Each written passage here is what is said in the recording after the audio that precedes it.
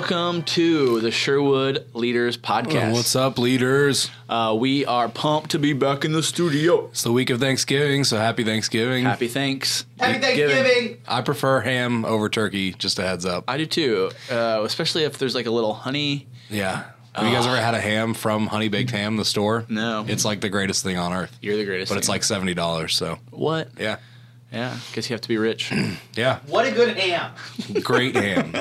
I love ham. right. Let me just a minute about ham. The reason I love ham is because, number one, it's delicious, but number two, you can eat it for nutritious. breakfast, lunch, and dinner. You can eat it cold on a sandwich. You can eat it with your breakfast, or you can have some warm ham for dinner. Serves many purposes, so Yeah. I'm an advocate for ham. Well, that's it for this week. Just kidding. But moving on to what we're talking about this week. Just, hey, it's Thanksgiving week. I'm excited Thanksgiving, about it. yeah. You know, I'm excited to eat some food and gain a couple LBs. You know what I'm That saying? means pounds. Yeah.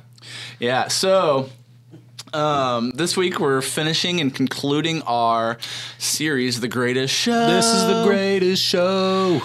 And like you remember a couple weeks ago, Parker talked about belonging. Belonging. You and belong. You belong, and I talked about. You are forgiven. And this week we're flipping those. So I am talking about belonging, and he is talking about being forgiven. Was that a good flip sound? I loved it. Now we don't even need to edit.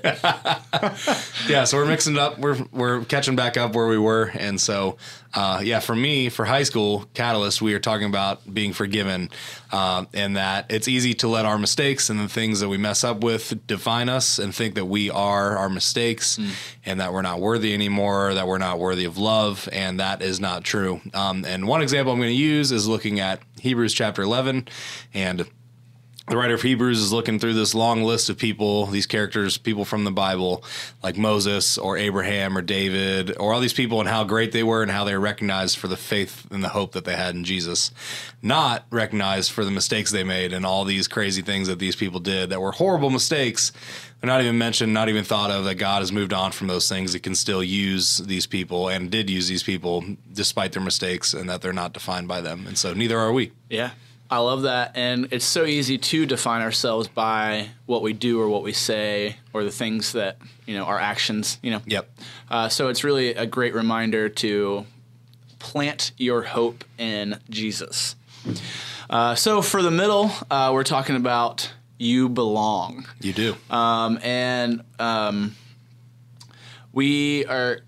Will Colt is teaching this. Great guy. So I'm pumped to hear him bring the word. And the questions that we're going to ask, the first one is, have you ever done something drastic in order to be accepted by others, and what happened? And I remember a junior high version of me, and I was trying so hard to be accepted without realizing, I have a family that I belong to in Christ, and all I have to do is identify myself with him and live my life through him, and I belong.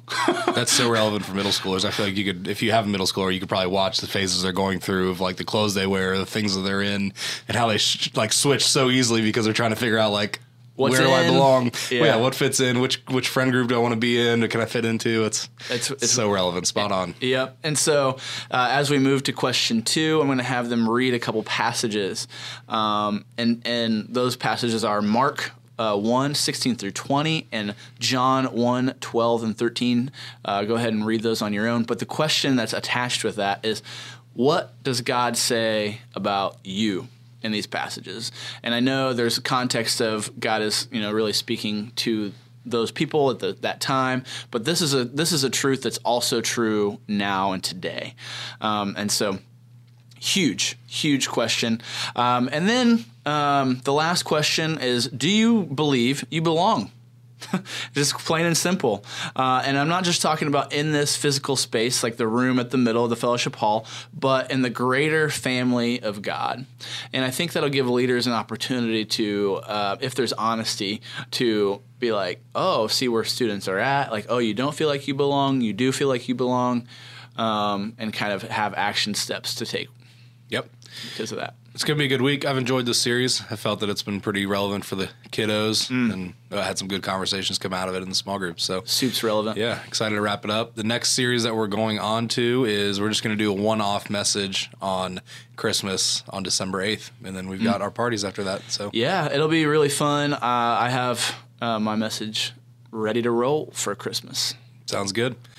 Well, thank you for being on our team. Thank you for being leaders in our ministries. We are so lucky to serve alongside you guys and have you part of our ministries. Yeah, we literally could not do it without you. So thank you so much. Thank you guys for stopping by. San Diego.